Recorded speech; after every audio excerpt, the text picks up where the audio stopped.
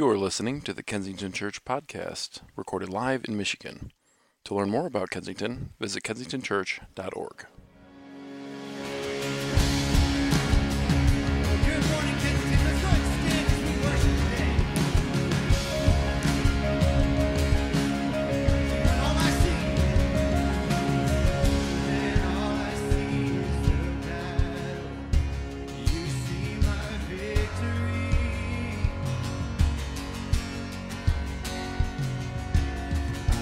And all I see is a mountain. You see a mountain. And as I walk through the shadows, your love surrounds me.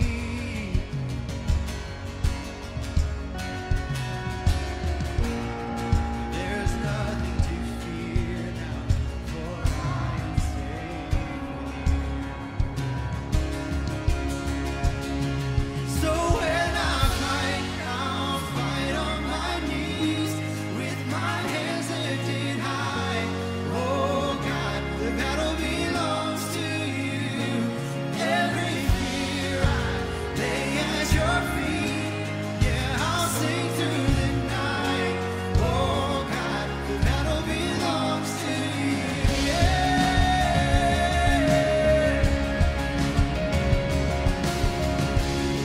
And if you are for me, who can be against me?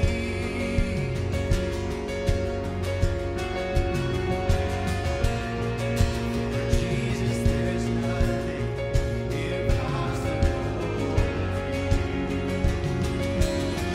When all I see are the ashes, you see the beauty.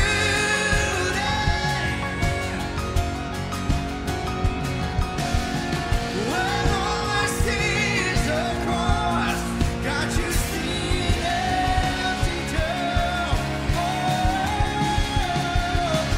So when I fight, I'll fight on my knees with my hands lifted high. Oh God, the battle belongs to you. Every fear I lay at your feet. I'll sing through the night. Oh God, the battle belongs to you. An almighty fortress, you go before us. Nothing can stand against the power of our God. You shine in the shadows, you win every battle. Nothing can stand against the power of our God. Almighty fortress, you go before us. Nothing can stand against the power of our God. You shine in the shadows, you win every battle. Nothing can stand against the power. Almighty fortress, you go before us. Nothing can stand against the power. Now you sing it. You shine in the shadows, you win every battle. Nothing can stand against the power of our God. So when I fight, I'll fight on my knees with my hands lifted high.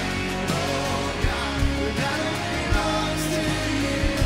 Every fear I lay at your feet. Oh, I'll sing through the night. Oh God, the battle belongs to you.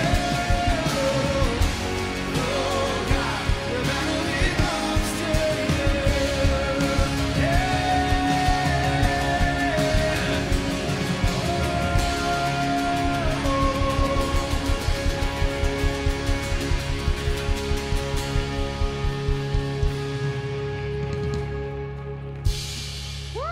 Morning. Y'all can have a seat for a minute. So I don't know if this has ever happened for you, but some of the songs that Matthias and Joyce and our band covers, like there are times that when I listen to the original, it's like totally ruined it for me now. And I'm like, this is not as good.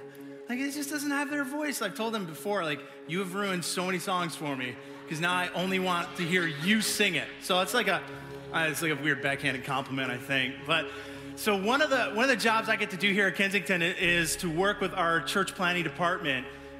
All the way back to the beginning of Kensington's birth, part of what we knew God had formed us to do was not just establish a church, but to plant churches. And so one of the things that I get to do as a part of leading the church planning department is from time to time visit some of our other plant partners, some of our plants. And recently I was sitting at one of our partners that we're talking about planting a church together. I was sitting in one of their services, and I had a moment like that where I was like, oh man, Matthias would sing this song way better. And then I was like, I don't even like this song. This song's so overdone.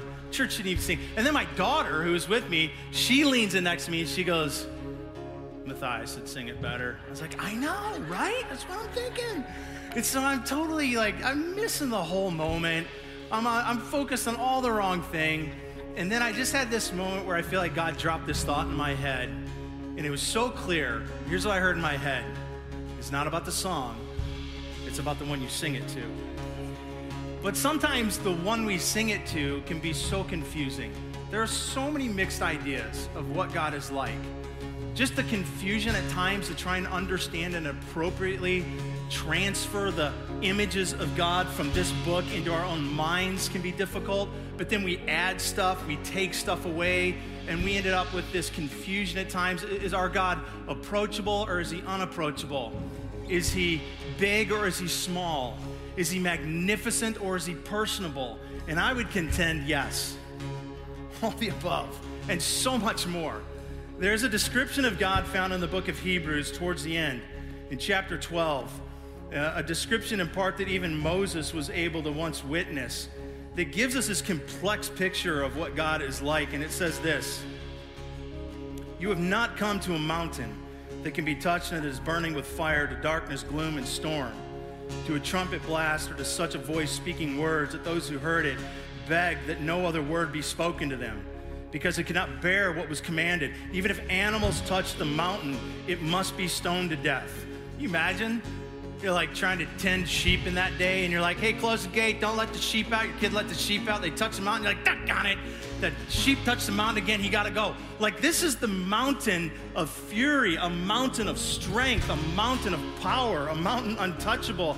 It says here, the sight was so terrifying that even Moses said, I am trembling with fear. Now, verse 22, watch this. But you have come to the mountain of Zion, to the city of the living God, the heavenly Jerusalem. You have come to thousands upon thousands of angels in joyful assembly, to the church, the firstborn, whose names are written in heaven.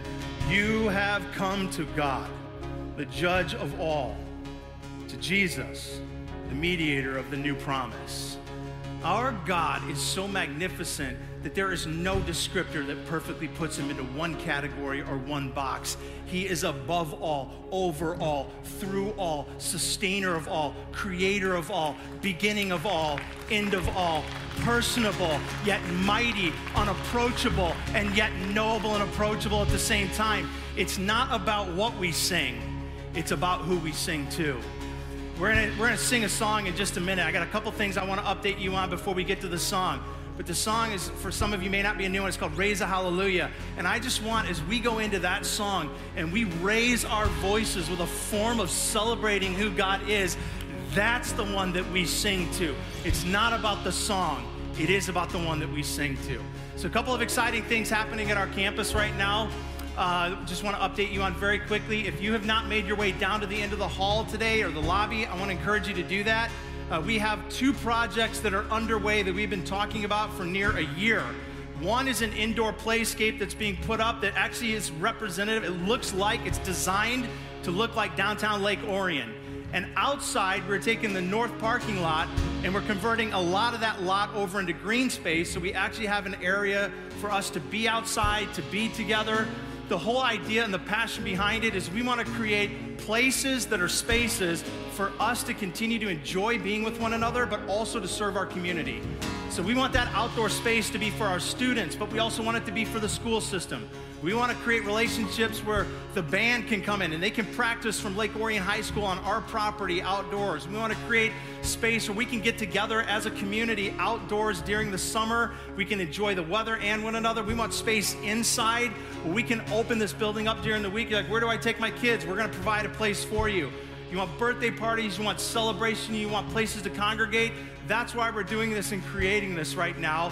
And you'll see that the construction inside has begun with the wall tapestry. And if you look in the woods outside or the trees out there in the north lot, you're going to see the backhoe is already on property and ready to start breaking ground very soon. So just want you to know, there's going to be more information to come in the weeks ahead about what all of this is about, how we're going to use it, and even how you can be continually involved in the project and in the process of it all. So one of the things I want to do before we have the guy that's going to speak this morning come up here is we're going to take a pause and just collect up our offering. And I want to do it in light of two things. When we have a moment like this, it's continuing to do what Matthias and the band was just leading us in. We call this worship because it's a moment to acknowledge the worth of who God is. When we give, it's the same thing. And so we're going to take a moment to really, in a sense, extend the worship into a different form, knowing that these are the moments that produce everything I just talked about, from planting other churches, from creating spaces around here to continue to serve our community. Everything is because of these kind of moments that you help us create. So here's all the ways to do it. We're so thankful for those of you that are involved, and we'd love to invite those of you that aren't to be a part of this mission with us. All right, two more really quick things. 21st of August, this is very important. There will be no indoor services here at Orion. Say it with me, no indoor services. Okay, 2 of you will remember that because none of you. So why do we have no indoor services? We're going to do something we haven't done in a long time. We are going out to Wildwood Amphitheater for an outdoor service that morning, one service. It's going to be a baptism service, and here's one of the things I'm super excited about. Not just the baptism service, not just the fact that we all get to come together, so it's not dividing up between the services. It's going to be one community on one day, but we're doing this with Lake Point Church in Oxford. And some of you may remember that Lake Point and us began a relationship as a result of the tragedy in Oxford this last year. And one of the things that came out of that is we both uniquely served our community. The lead pastor there, Jesse, and I sat down and we thought, this can't be the end of what God wants for us. We are all the body of Jesus. We're in the same community, loving the same people. How do we do this better together? And so this idea of joining together for this outdoor service is one of those. So I'm excited because we're going to bring together really one church of 2 locations under the body of Jesus on that day as we lock arms with Lake Point and they lock arms with us. So for so many reasons, this is going to be a do not miss Sunday that you're going to want to be there. You're welcome to come here, but you're going to be the only one here. So 21st, no service here. It's all outdoors. All the details are online. All right, come here for one quick second. So last thing, this morning, one of the things that we're going to get the chance to do is hear from one of my absolute favorite all-time friends and speakers, John Pomeroy. If you've not had the privilege to meet John yet, John is one of our church planners. We're also partnering with John to launch a church this fall in Sterling Heights. And John is one of my, hands down, no lie, favorite people to listen to. And I don't know anybody else that's ever been on the stage with donuts on his shirt. So, They're not donuts. dude, those are totally donuts. Those might be donuts. They look like donuts. But here's what I just want you to know about John. John's going to do an incredible job this morning. I think it's such a gift that you can be here. But he is going to end this service shorter than you're used to, so I'm going to borrow that extra time and I'm going to apply it to myself next week. So I'm just going to carry it forward. Is that good? Yeah. All right, good. So don't get used to how short he goes. All right. So I'm just excited. I want to put a face to a name, let you know John's going to be back up here in just a minute, and he's going to take us into the morning. Before we do, we're going to raise our hallelujah. So would you just do me a favor? Would you just this morning, I know we say sometimes you sit, sometimes you stand. Would you stand, though, with us this morning? And as we sing, if you're singing with us, and if you're singing to the God of creation this morning, then remember, it's never about the song. It's always about the one we sing to.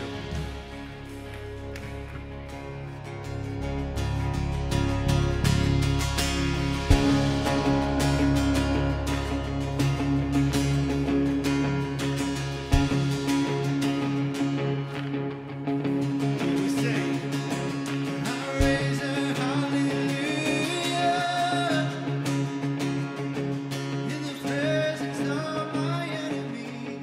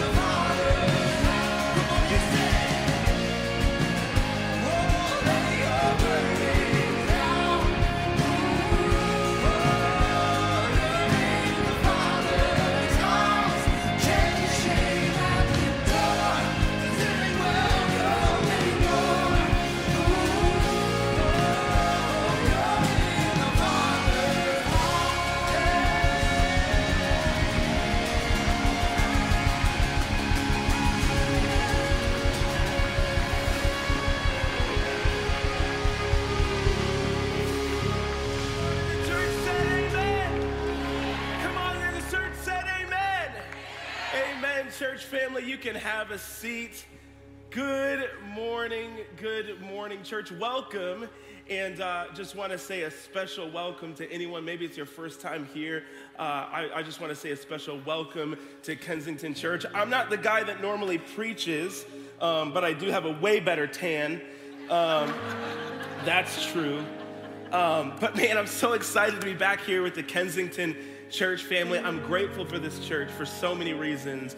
Largely because my church in Mount Clemens wouldn't exist without this church. Nearly 3 years ago now, we launched New Anthem Church in Mount Clemens, Michigan. My wife, Cece, and I, my wife's here. My Caucasian queen is in the house this morning as well. Grateful for her. And we launched a New Anthem Church, and this church was instrumental getting that church off the ground. We're so excited to be launching another location of our church in the Sterling Heights, Shelby Township area. And again, Kensington was right there, ready to jump in and support us. So we're so grateful for this house. We're grateful for your leadership.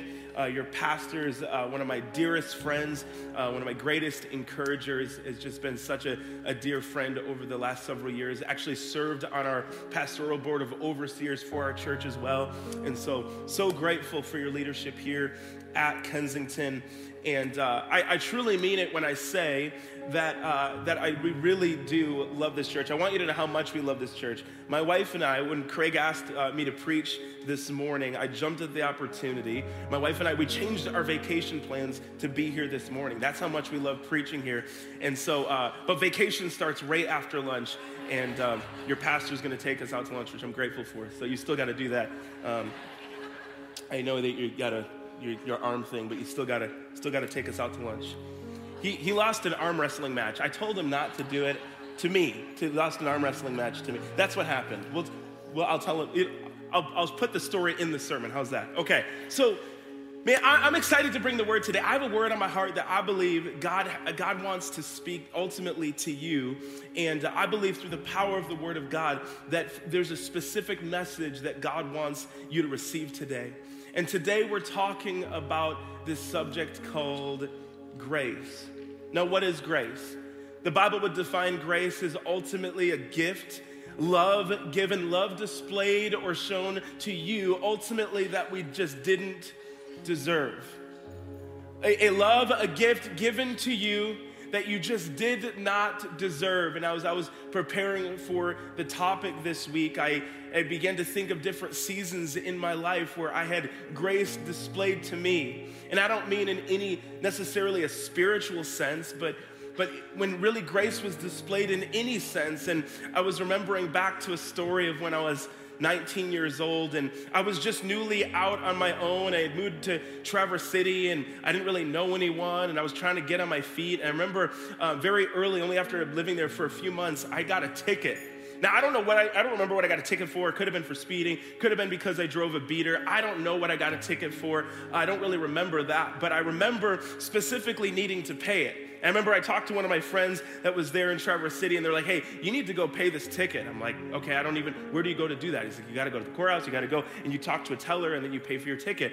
And I was like, okay, I'll get around to doing that. And they're like, well, you need to hurry because you only have 10 days to pay for this ticket. And I was like, that sounds intense. I should probably go to a teller and pay for this ticket. And so I waited until day 11, and then I went to go pay for the ticket. And so I go in and I go up to a teller and I give her the ticket. I'm like, yeah, I just want to pay for it. And she goes over everything. And then she's like, wait a second. This is day 11. You can't pay for this ticket here. You have to go see the magistrate. Dun, dun, dun. I don't know what a magistrate is. Like, what's a magistrate? It sounds like a character from Monty Python. I don't know what a magistrate is. And she's like, listen, all you got to do is go through those double doors on the other side of the room, and you go in there, and then you wait, and then the magistrate will come out, and she will look at your case. I have a case now. And so she's like, go through those double doors and go ahead and wait for it. And so I go in, and there's no one there. And it's not just a room, it's a courtroom.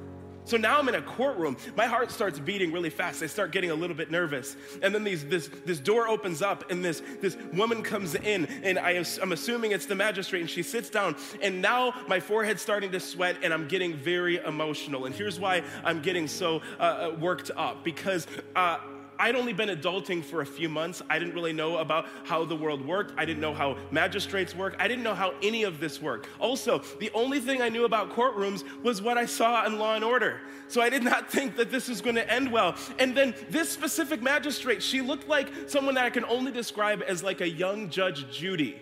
So I was like, I don't think this is gonna go so hot. And so she sits down and she's looking over my case and she's looking at the ticket and going over all the information. She's like, well, you didn't pay it on time and you needed to pay it on time. And I start trying to talk to her and she cuts me off. And then she's like, okay, so this is what it means and you have to pay these fines. And so I just wanna know, are you going to plead innocent or guilty? Innocent or guilty? How did we get here? This was a ticket. Like, how are we? Now I have to say innocent or guilty? And so I know what I'm supposed to say. I know what she wants me to say, but I want to have a little bit of conversation about this first, right? So I start talking to her. I'm like, well, you see, like I just moved here. I start trying, and she cuts me off. She's like, innocent or guilty? I'm like, well, I just want to explain. Like, it's been a rough couple of months. I'm trying to get on my feet. She cuts me off. Innocent or guilty? And finally I say, guilty, I guess. And she says, guilty, I guess. What do you mean? And I very quickly start trying to share my sob story of what the last couple months had looked like. And she eventually just cut me off and she says, okay, here's what I'm gonna do. And my heart's just racing. She's like, I'm just gonna waive all these fees. You don't owe anything. You're free to go. You're good. And I got up and I didn't know what to do.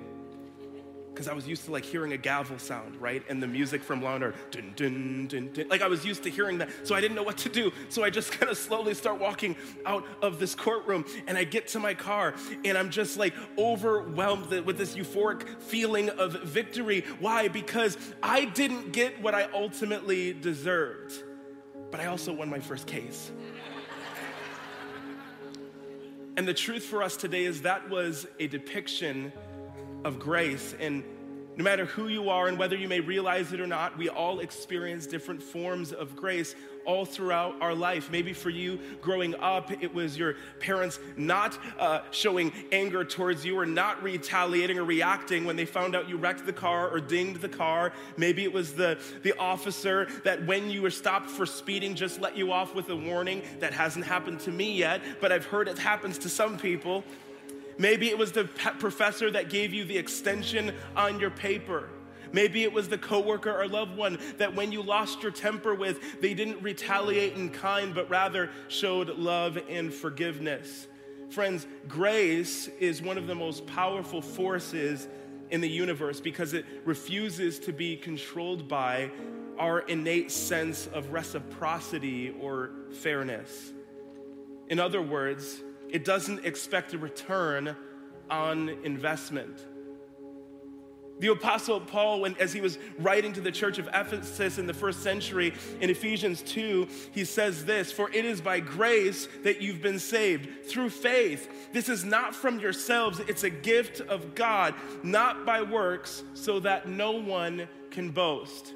And so Paul would say, no, this is a free gift. You see, religion would communicate, the gospel of religion would communicate, grace is something that you have to earn, that you have to work towards, that even this love that we can experience from the God of heaven, it's something we have to work towards and climb up the ladder to reach and to attain. But the true gospel of grace that we celebrate here at Kensington Church is that Jesus gave us this free gift, that there is no strings attached, that it is free, undeserved, and it's an unearned gift extended to us through the person of Jesus.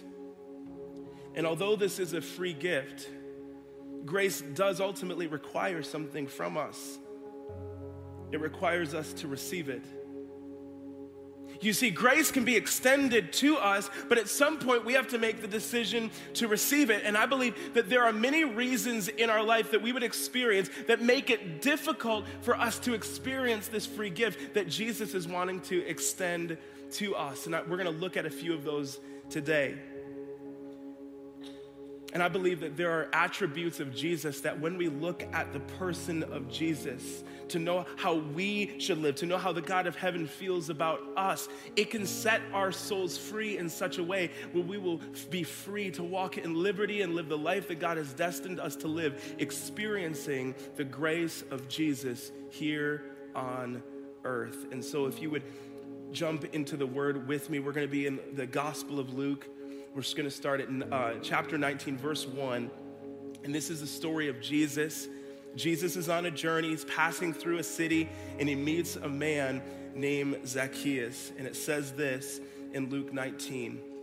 And in verse 3, it says he wanted to see, this is the tax collector, he was wealthy, this is Zacchaeus, he wanted to see who Jesus was, but because he was short, he could not see over the crowd. And so he ran ahead and climbed a sycamore fig tree to see him, since Jesus was coming that way. And when Jesus reached the spot, he looked up and said to him, "Zacchaeus, come down immediately. I must stay at your house today." And so he came down at once and welcomed him gladly. And all the people saw this and began to mutter, "He has gone to be a guest of a sinner." But Zacchaeus stood up and said to the Lord, "Lord, look, here and now I give half of my possessions to the poor. And if I've cheated anybody out of anything, I will pay back 4 times the amount." And Jesus said to him, "Today, salvation has come to this house, because this man too is a son of Abraham. For the Son of Man came to seek and to save the lost." Would you pray with me, church family? Father God, this morning, as we dive into your word, we take a second to remember that your presence is here with us in this room. As we read your word, God, we open up our hearts and we give you permission to read us, to reach into our hearts, our souls, our way of thinking, to see if there's any offensive way in us, to get into our hearts, to rearrange things in such a way that when you're done, all that would be left is something beautiful that points to heaven. And so, God, for every single person under the sound of my voice, I ask for grace and peace. God, we lean into and submit to your word this morning. In Jesus' name, everybody said, amen. Amen. Well, I want to kind of build a picture for this scene that we're in, give a little bit of background, but also paint a picture for who our main character, Zacchaeus, is in our story. So Jesus is headed to Jerusalem, and he's headed to Jerusalem, headed to the Passover festival. Now, this is going to be the last Passover festival that Jesus is going to be able to attend before his death, burial, and resurrection. So on the way to this festival, Jesus stops off, passes through the city of Jericho. Jericho was about 20 miles from Jerusalem, and in this city is where he has this dialogue with a man named Zacchaeus. Now, what do we know about Zacchaeus? Zacchaeus is a tax collector. He's not just a tax collector, he's a chief tax collector. Now, this is a sour deal. This is bad news, because tax collectors were regarded as evil, regarded as vile. They were crooks. They wouldn't just receive and take in money for the nation of Rome. They would take in much more than that, and they would keep it for themselves. These were regarded as evil people, evil individuals. And so all of these taxes that the people of Israel are paying is to Rome. Everyone knew what was happening in this town. Everyone knew what was happening, but ultimately everyone in this region was powerless to do anything about it. Now, Zacchaeus was a chief tax collector. Many biblical scholars believe he was actually in charge of all the other tax collectors in this region. But what made this even worse is that these tax collectors were former Jews. So what Rome would do when they would take over a specific nation is they would hire the locals in that nation to do the work of collecting the taxes. And so it's very likely that Zacchaeus and every single person under him in this gangster-like hierarchy ultimately would not just be regarded as individuals that were thieves and individuals that were robbers, but also traitors, ultimately benefiting off the backs of their own people. And Zacchaeus is at the top of the list. Zacchaeus is at the top. He's the chief of all of these people that were regarded as sinners. And this individual, Zacchaeus, this is what Jesus starts in on this dialogue with. I want to jump into verse 5, and I believe this paints a really good picture. We're going to look at an attribute of Jesus inside of this, the beginning of this narrative. Verse 5 says this: when Jesus reached the spot, that is the spot where Zacchaeus was, he looked up and said, "Zacchaeus, come down immediately. I must stay at your house today." And so he came down at once and welcomed him gladly. Now, there is a bunch of things wrong with this part of the text. Namely, first of all, Jesus just kind of invited himself over. Like, uninvited, like just, I'm coming over. Like, has that ever happened to anybody? No? One person? That's because you're not in youth ministry, right? 13 years of, "Hey, Pastor John, we're coming over." No, you're not. "Well, we already are here. We're in your house right now." 13 years. But this is how Jesus rolled. He could just do that because he was Jesus. This was his influence. This was who he was. This is the way that Jesus walked. This is the way that Jesus did life and did ministry. But there's something else peculiar about this part of the text. There's no prior information given that would tell us, the reader, that Jesus had any prior relationship with Zacchaeus. Well, why is that significant? Well, we know that that Zacchaeus was probably curious about Jesus. After all, Jesus was in a part of his ministry where he was on fire. He was healing people. He was healing the sick, healing the blind. He was doing these miracles, preaching incredible life-changing sermons. And there was a crowd wherever Jesus was. This was a point in his ministry where this was happening. And so word probably spread. Zacchaeus probably knew more about him than just his name and had this curiosity about him. And yet there's no dialogue that before this meetup, before this interaction, that Jesus had talked to or met or even knew Zacchaeus' name. Why is this significant? Because when Jesus spots him in the tree, seeing him face to face for the first time, the first thing he says isn't, "Hey, what's your name?" No, the first thing that he says is, "Zacchaeus, come down because I'm coming over. I'm coming to your house." Jesus already knew his name. And this morning, church family, Jesus already knows you. Jesus already knows you. Why should this help us receive grace, Pastor John? I don't get it. Why should this help us receive grace? Because everything that you struggle to believe disqualifies you from the abundant and rich life with Jesus. Everything that you struggle to receive in this rich life with Jesus. Friends, Jesus already knows you. And guess what? He knows more than just your name. He knows your past, he knows your present, and he even knows your future. And in light of all of this, Jesus calls all of us out of hiding to live the life that he has called us to live. There is something powerful when someone of influence knows who we are. Amen? There's something powerful about the idea of someone else who's powerful, who walks in authority when he knows our name. About a decade ago, I was playing music at a resort up north in Traverse City, and I was playing my last couple songs, and I was getting ready to take a break, and this very, very tall gentleman walks through the lobby.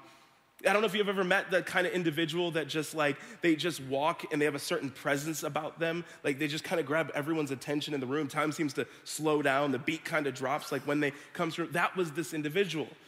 And he was a little bit older gentleman, and he had these flowing curly locks, and it was like a bushy mullet was what this dude was rocking. And while I'm playing a song, he comes up, and he's kind of bobbing to the music, and he comes up and he grabs one of my business cards, and then he steps back and he's just kind of nodding and listening to the music. Now, this gentleman had a train of a bunch of people around, behind him, following him around wherever he went. It was the weirdest thing ever. Is this guy royalty? I don't know who this guy is. And then he kind of floats away and heads into this conference space. And one of my coworkers came up to me, and they were like, "Do you know who that was?" And I was like, "No." And they're like, "Well, have you heard of the band Queen?" And I was like, "Well, I'm a human being, so yes, I have heard of the band Queen." And they said, "Well, that's Queen's guitar player, Brian May." So I start floating over to this conference space that Brian May just floated over to, and I find him, and he's surrounded by this big group of people, and I'm just like, my heart's starting to race again. I'm like, whoo, and I kind of start taking these like baby steps up to him, and I'm about like 4 or 5 feet away, and he sees me coming, and he goes, "Hey, Johnny P, I love your music." And in my head, I'm thinking, this guy's probably been following me on Facebook for years, maybe under a different alias. Like, this guy, how does he know who I am? So my jaw hits the floor, and I look deep into his eyes, and I say, "How did you know my name?" And he's like, "It was on your business card." I thought we were gonna like become roommates or something, I don't know. But there's something significant when someone knows you, like knows your name, when someone knows who you are. And what we celebrate this morning is a Savior that knows so much more than our name, that knows everything we've done, everything we're going to do, everything that's even been done to us, and not only extends his love, but extends his grace to us, chooses us, calls us out of our place of hiding, and says, "I have called you to more." Who sees us despite all of our brokenness and all of our imperfections. He sees us in spite of all those things, and he still calls us. He still chooses us because this is who he is. Friends, Jesus knows you. Number 2 attribute of Jesus. Jesus is a friend of sinners. That's good news, church. Come on, smile. That's the best news ever. Jesus is a friend of sinners. This is who Jesus spent his time with. Let's read verse 7. All the people saw this and began to mutter, "He has gone to be the guest of a sinner." And so there were faithful followers of Jesus that were following him, that were in this crowd, those who loved and feared the Lord, many of which that were upstanding citizens. There were all of these people, and they knew everything about Jesus except the mission of why he came to begin with. There were no doubt those that were muttering, those people that were saying, hold on, Jesus, hold on. Him? What are you doing? What are you doing? There are those that really need help. There are those that are so much more morally good than this individual, than that guy. Why are you choosing him? There are those that are sick. There are those that really could use you, that are such better people. Why are you choosing those individuals? Have you ever been completely embarrassed about a thought that popped in your head? Like maybe it's a thought that you popped in your head, or maybe it's something that you said that you thought about and then you said out loud because there was no one around, and you're like, "I'm really glad no one is around because if anyone heard that thing, I might get fired or I might not be invited into the church again." Just me? All right. 4 honest people in the back. Appreciate you. There's several times that I've thought or said things that I'm completely ashamed of, especially as a pastor. As uncomfortable as it is, I'm gonna share one with you now. Here's something that I've said more than once, even as a pastor. It's absolutely terrible. But God, they don't deserve your grace. God, they don't deserve your grace. Them? After everything they've done? After how they've just kind of lit up their life, after there's all of these ashes of all of the terrible things that they've done, them, you're going to bless them. You're going to extend your grace to them. After all of that, it's not something I'm proud of, but it is the truth. And every time one of those thoughts pops in my head, very quickly soon after, the Spirit of God will speak to me and say, "Did you deserve my grace? Did you deserve my grace? Where was I when Jesus found me? I was in the lowest point ever. I was in the darkest season of my life. I was angry. I was depressed. I was suicidal because of all the abuse I had experienced through all of my childhood. AKA, I was lost. But I didn't find Jesus, right? Like, I didn't find Jesus. Jesus found me. I wasn't chasing after Jesus, trying to climb up the ladder to get to Jesus. Jesus came down all the way down the ladder into my dirt and into my mess to save my soul. And let me tell you this, Jesus wasn't peering through time and seeing Pastor John. Pastor, speaker, musician. No, he wasn't seeing Pastor John. The Bible says from the foundations of the universe, Jesus was peering through time and seeing broken, insecure, messed up John, but with a plan to call him to more. And Jesus, from the foundations of the universe, was looking through time, peering through time, seeing you not at your best, at your worst, and saying, that's what I want. And I have a plan for more for them as well, because Jesus is a friend of sinners. Jesus didn't come for the all put together. Jesus came for the people that know that they're not without the hope of Jesus. Can I get a good amen, everybody? Amen. This is why Jesus actually ends the narrative that we're reading today, saying this: the Son of Man came to seek and to save, not the Bible thumpers, not the super spiritual, not the people that have had John 3:16 memorized their whole life, to save the lost and the people that know they're lost and in need, desperate need of a Savior. So Jesus is a friend of sinners. Jesus knows you. Thirdly, the grace of Jesus, the love that he would extend to you, his grace is illogical. His grace is illogical. And there's an illogical aspect of the grace of God that will always be impossible for us to wrap our minds around. How do we know that? Because we're talking about an emotion extended to us from an infinite being. Like the point that we struggle to understand, how can God just continue to love? How can God continue to extend his grace? And I mess up and I fail and I'm the worst version of myself, and there Jesus is with his grace. I don't get it, I don't get it, I don't get it. And the part of you that can't get, that doesn't seem to be able to get it, the part of you that can't wrap your minds around, this is what should be like a warm blanket for your soul and give you a confidence that we're talking about an emotion of a higher being that's outside our way of knowing, outside our way of experiencing and feeling things on earth, that exists in a realm beyond the scene and what we experience here on earth. We're talking about the God of heaven. And this love of the God of heaven was extended to us in the person of Jesus. And Jesus' grace is illogical.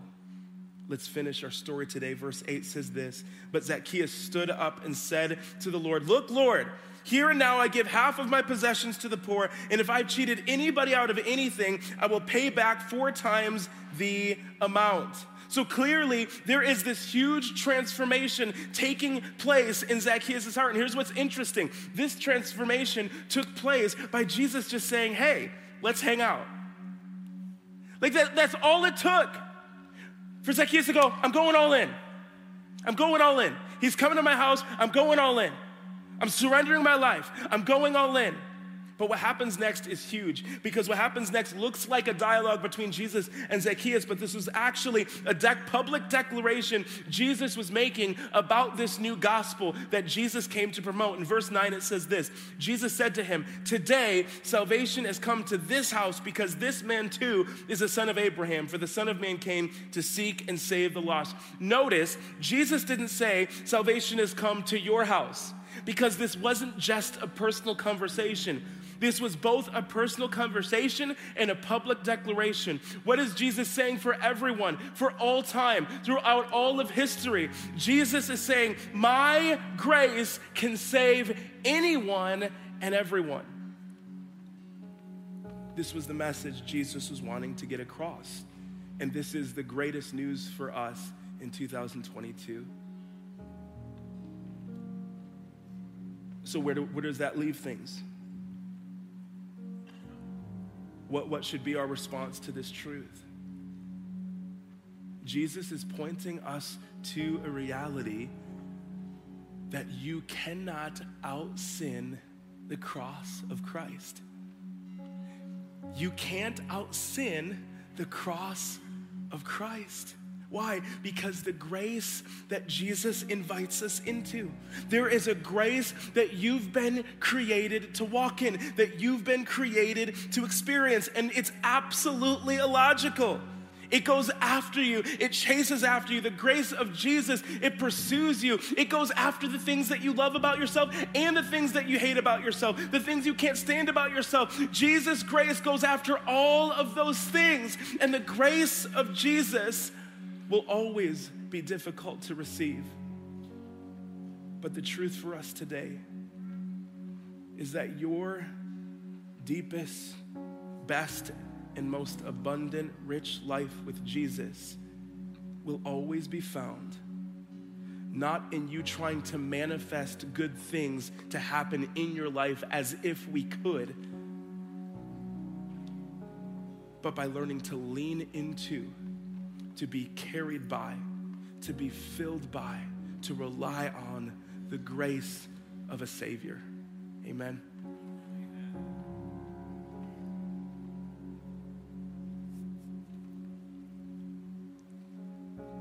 See, some of us maybe struggle with feeling like we're Zacchaeus, a broken past, a lot of issues, a lot of tension, a lot of errors that we maybe think disqualifies us from the good life that God has planned for us.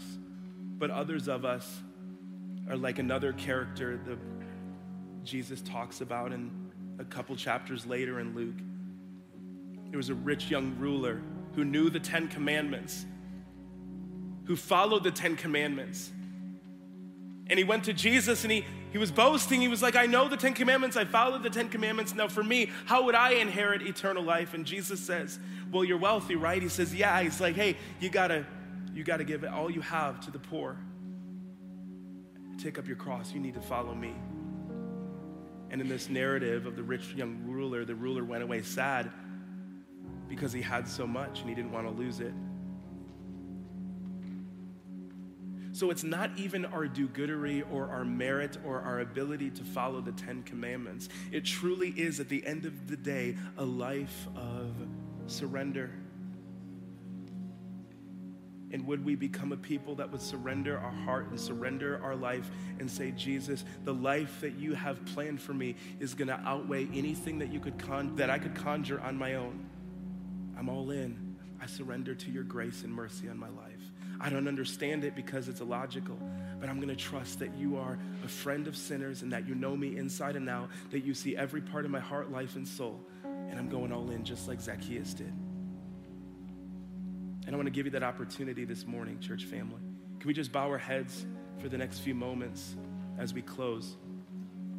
Maybe you're here this morning and you would say, that's me, Pastor John. I've never formed a relationship with Jesus. I've never actually experienced his grace. Maybe you've been close in proximity to the things of God, but you've never personally surrendered your life and made the decision to go from the direction that you're going in the direction of Jesus. If that's you today, I want to give you that opportunity. The Bible makes it so simple, so I'm going to make it simple. The Bible says if we just confess our sins, he's faithful and just to forgive us of our sins, to cleanse us from all unrighteousness. In 1 Corinthians, it says, if anyone's in Christ, they're a new creation. Old things have gone, new things have come. And today, Jesus wants to make you new today. So with all heads bowed, all eyes closed, if you would say, I want to start a brand new personal relationship with Jesus and accept his rich grace into my life, all I'm going to ask you to do on the count of 3 is just lift your hand in the air. Now, why do we do this? Well, the Bible says, when you recognize me here on earth, I will recognize you before my Father in heaven. I believe it'll make it all the more real for you. So do you want to say yes to Jesus this morning? 1, God loves you so much. 2, the Bible says today is the day of salvation. 3, if that's you all over this room, just lift your hand in the air. I want to say yes to Jesus. Awesome, awesome. God sees it. God sees this decision you're making. It's the greatest decision you could ever make. Awesome, awesome. Amazing. You can put your hands down. Well, I'm gonna ask us all, every single one of us are gonna pray this prayer out loud to support all those that are praying this prayer of salvation for the first time. You can repeat after me, say, "Dear Jesus, thank you for dying on the cross for me. I repent of my sin. I turn away from my sin. Help me to live for you the best that I can. And fill me with your Holy Spirit.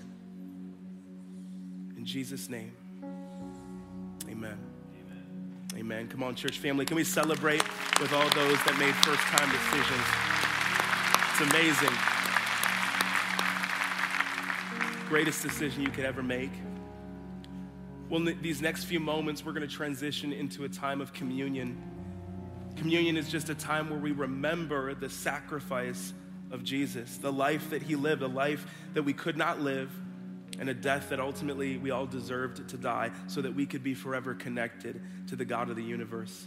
And so there's stations all over this room and that you can partake with. Maybe you want to come up as an individual or as your family. And I want to encourage you to do so, remembering what Jesus has done, to remember his sacrifice.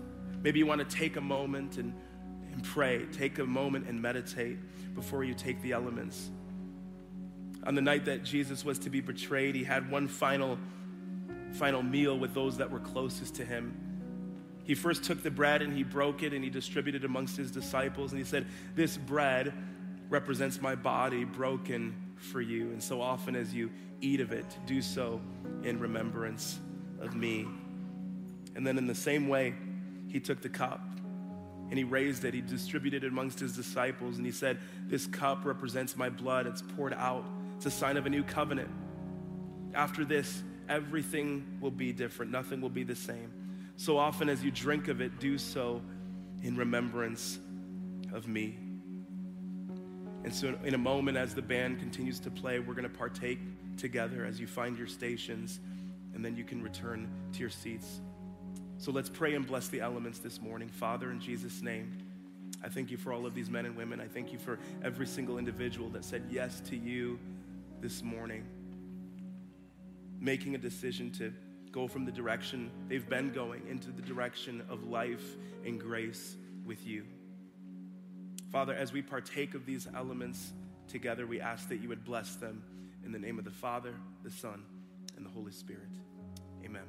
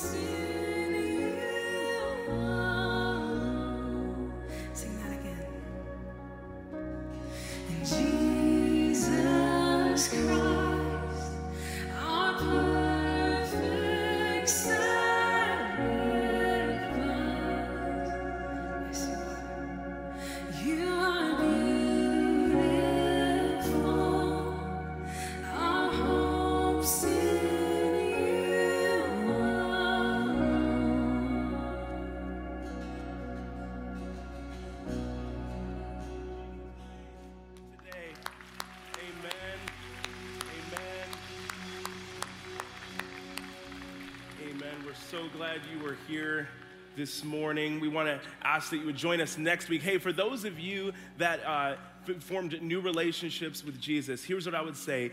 Don't keep it to yourself. There are so many great next steps you can take to get plugged in your faith here at Kensington Church, and we'd love to help you do that. I always say this, it's not just a prayer alone that saves you. What a prayer does is it starts a relationship with Jesus. And so how do you do that? This is why the church exists. It's not a room full of people that have everything in their life put together, but a room full of broken, imperfect people that are trying to learn more about a perfect Savior. And so we want to ask to plug in on that. You can also, there's going to be prayer down front, prayer stations. If you want prayer for any reason, I want to encourage you to stay and benefit from that as well.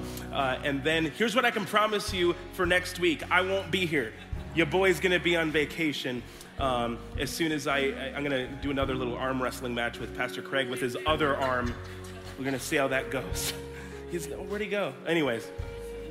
But here's also what I can promise you. You're going to hear a life-changing message. I want to encourage you to join us next week. And I'm going to sign off the way that we do at New Anthem. May the Lord bless you and keep you, cause his face to shine upon you, turn his countenance towards you, be gracious to you, and give you peace. Love you guys. See you next week. You've been listening to the Kensington Church Podcast. If you've enjoyed this recording, check back weekly for new content. You can find Kensington on Facebook, Instagram, and Twitter, and of course at kensingtonchurch.org.